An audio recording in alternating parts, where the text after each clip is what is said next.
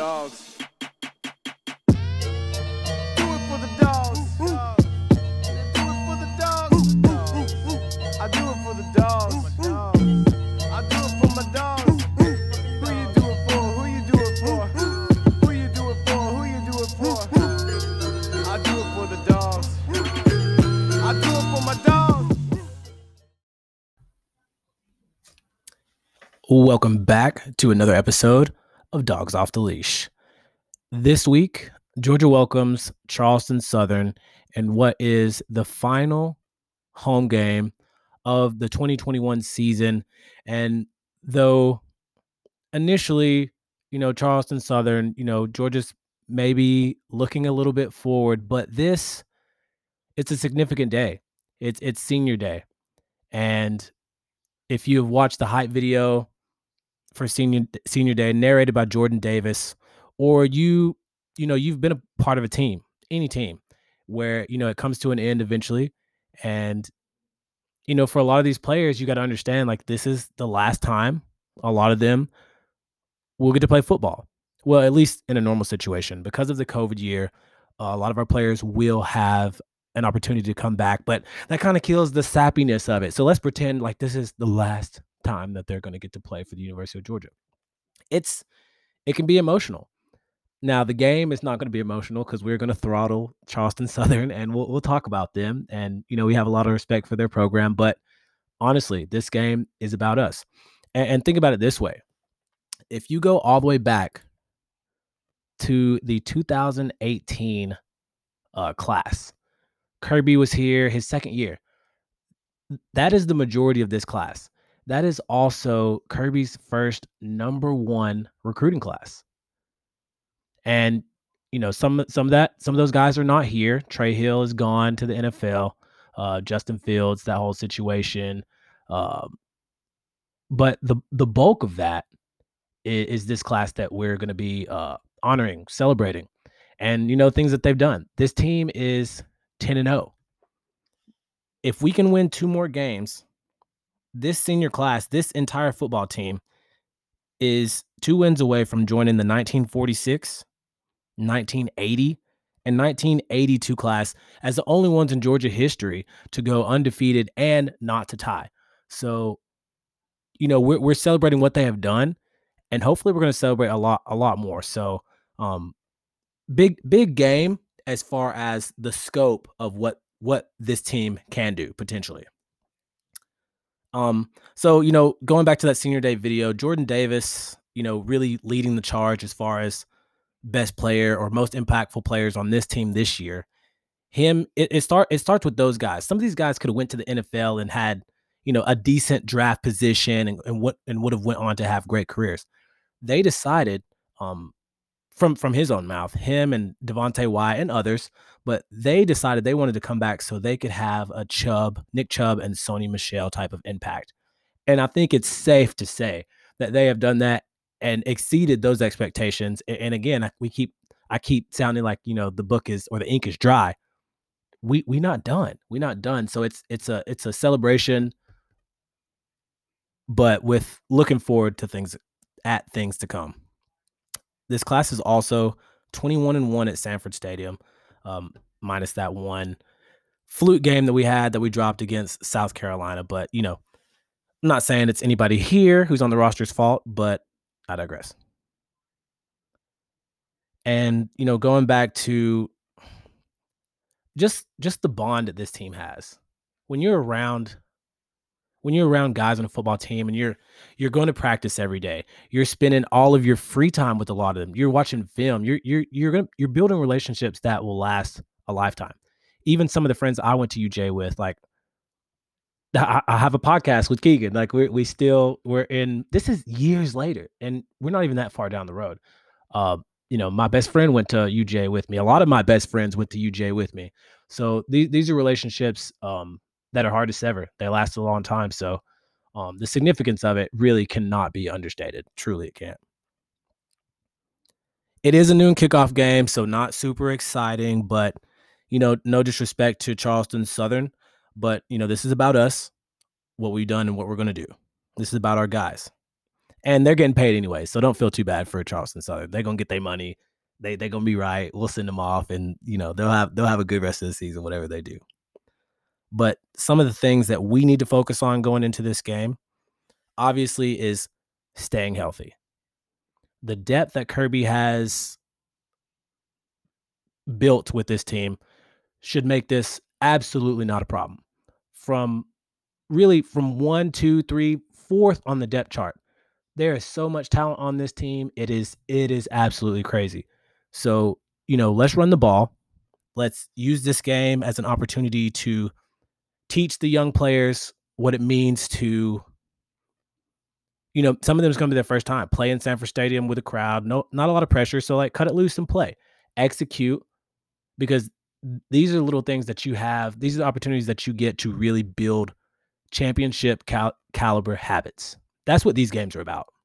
Now, a lot of people hate, in November, some of the last games, we're still scheduling FCS opponents. And yeah, it's true. It's a double-edged sword. Some of these programs, they survive. Their whole year or a lot of their operations are paid by these games. And at the same time, we're trying to not make these games count less or be insignificant. But it's not like Georgia's not trying to schedule big-time games and big-time opponents all the time. So let's not pretend that that's the case. But they're probably going to end up doing away with these games, at least late in the season. Because, wouldn't you hate to sustain an injury or anything of any significance this late in the game against this type of opponent in a game that essentially means nothing, especially for the position that UGA is in right now? So, with a grain of salt, but... So just a little bit on CSU. They're coming in at 4-5. I didn't do a whole lot of homework on them because let's be honest. Again, I'm way more excited about Tech just because they're a rival. We're probably going to drum them too. But as far as offense, they are putting up about 122 rushing yards per game. We'll cut that by 60% at least. 277 passing yards, 60% at least. What I was impressed with as far as offense goes is the 73.5 red zone percentage. That means when they get there, they do well. So for this defense, I think game plan going in, let's not let them get there because they have success there, and that's probably mainly due to the dual threat quarterback. As far as a player to look for on their team, Jack Chambers, he has amassed 2,400 yards passing so far this season, 17 touchdowns, and 9 interceptions. I was looking at some of his metrics, physicals. And this really helps you understand there's levels to this, right? There's levels to this. Stetson Bennett is a walk-on at UGA. So, and he's killed it this year, but in all honesty, he is 5'11", 190. Soaking wet, as one of our offensive coaches used to say back in the day. Soaking wet. Chambers is 5'10", 180. So, Stetson got a little weight on the kid, but doesn't mean he can't play. He's probably going to be a lot like Stetson as far as his play, which the defense is obviously going to be familiar with. So hopefully we don't struggle with containing him, making him make mistakes, pressing his offensive line, and hopefully getting hands on him, getting his jersey dirty early and often. Along with that, wide receivers, they actually do a wide receiver. The stats say that it's a committee. They have 4 guys with at least, I want to say it was 300 to 400 yards. So they're spreading the wealth. Sounds like their system calls for that. But the 2 names, if you're looking for names to look out for, is Swarding and Jordan. They seem to be the go-to guys, but everybody eats on this offense. So while it can be a weapon to, for your quarterback to be the point guard and just dish it out, it's really going to take, I think, a superstar type player to really press our defense. So may not be as effective as, it would be in any other scenario.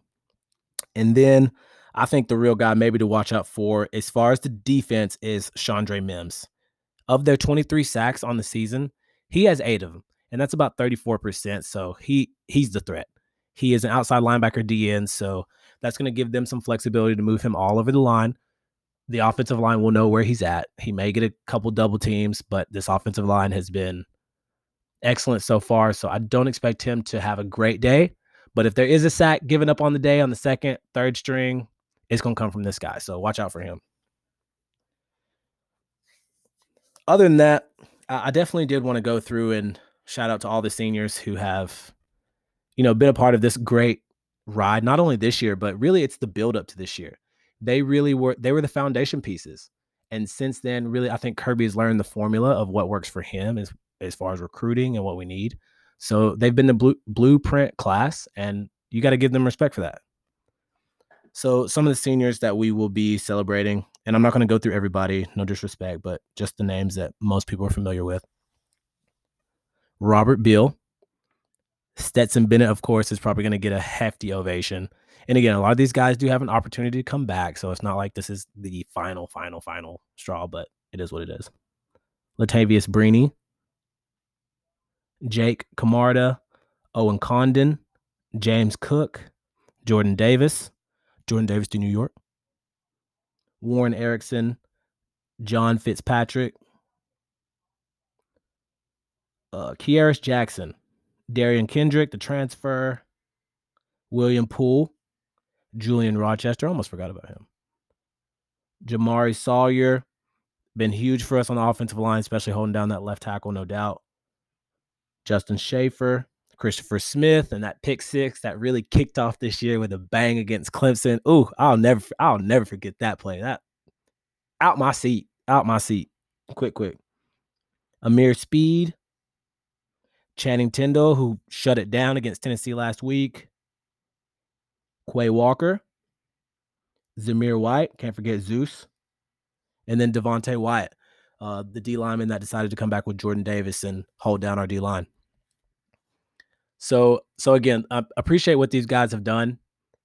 I don't think it's really going to be understood until probably years later. Because again, I read off the years that we've done a 12-0 year before. 3 years. We've done that 3 years in our school's history, starting back at 46. And then our real championship caliber teams in 80 and 82. Like, I know we didn't get it done in 82, but I mean, that team was still, you know what it is. Score predictions. A lot of people are saying that this is going to be the, second time that we've scored 60 this year after we put 62 on Vanderbilt. I don't think this team really has the defense that UAB had, and we put up 56 on UAB. That was a 56-7 win. I think this one's going to be a little bit worse than Vanderbilt, but I'm going to give them a field goal.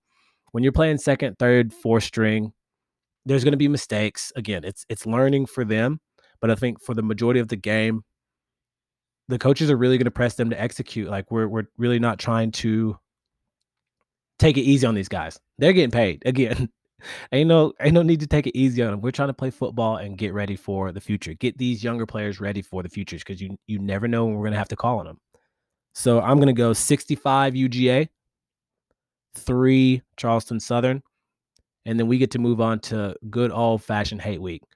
And I got some Georgia Tech fans that are always in my ear, so we just ready just to swat, just to bust that head. So for those of you who are going, I'm sure it's going to be cold, but it's a noon game, so you got some sun. Obviously, this is probably, I don't even know if it's going to be on, obviously not ESPN, probably SEC. Ugh, these are gross games, but Dog Nation, I appreciate you. Seniors, let's appreciate them this weekend. This is for them, and we're not done yet. Got a lot of work to do, so enjoy it, and I will see you guys soon. You know what it is. Off the leash.